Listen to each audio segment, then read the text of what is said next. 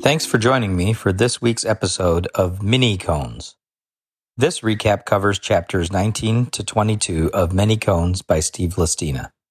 As we turn the corner into the second half of the book, I think we should learn about people that were important in the life of Mr. Listina. Number one on that list is Angie Listina. Mrs. Listina is one of the kindest, most loving people I have ever met. She always made us feel welcome in her home.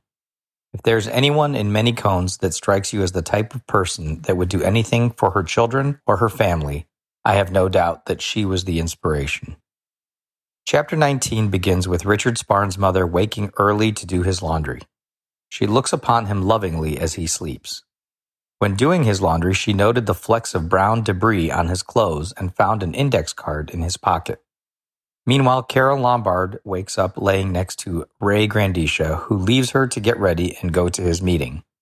They go through the information at the meeting of the new crime scene. Again, there is nothing to indicate a motive or suspect for the murders. No one knows what Many Cones might mean. Grandisha decides to share the information he has with the media to see if any of the public could add to the information. He also reaches out to the Pranets, who have never heard of Zola's. Next, he heads back to Zola's and is again confused by the lack of motive at the crime scene. Finally, he goes to the Fine Time to have dinner with Carol Lombard. She reflects that it must have been kids who did it, as they did not understand the meaning of the unattended drink at the scene.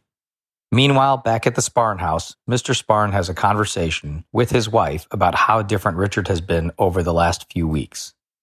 Mrs. Sparn defends him, calling it a phase. Chapter 20 starts with Regis Kahane in court. After his day, he listens briefly to the media reports on the murders. He decides to listen to music instead. His secretary Gina is also reading about the crime spree and brings her paper to work. As the day ends, she decides to discuss the reports with Regis. She asks him to read the articles because something stood out to her. He didn't notice anything. She then shows him the part about Many Cones being shouted at the crime scene. Regis rereads the article and is startled. He calms down and calms Gina. He realizes he cannot tell anyone due to attorney-client privilege. Once Gina leaves, Kahane recalls the details of his confrontation with Ricardo Morales.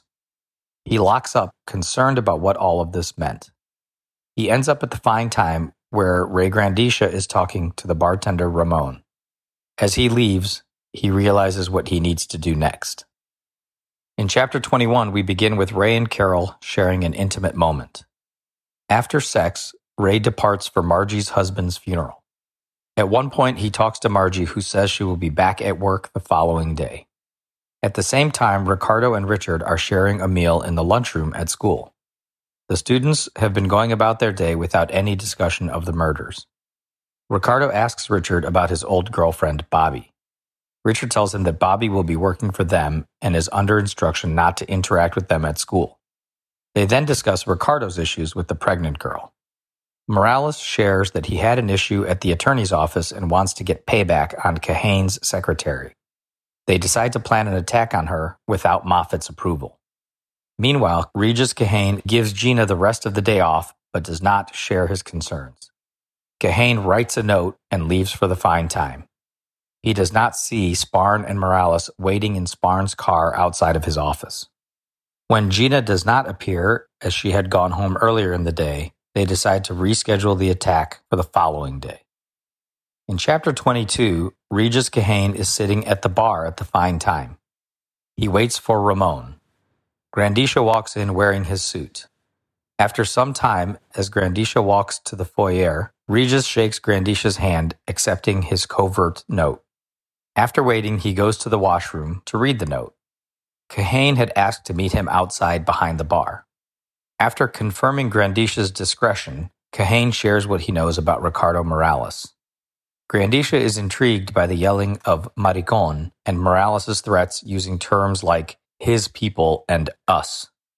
He also noted Morales' age.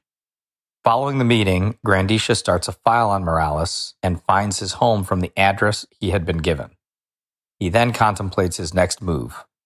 He leaves Morales' home 10 minutes before Sparn drives up to drop off Ricardo. That's it for now. I hope you enjoy the next installment of Many Cones.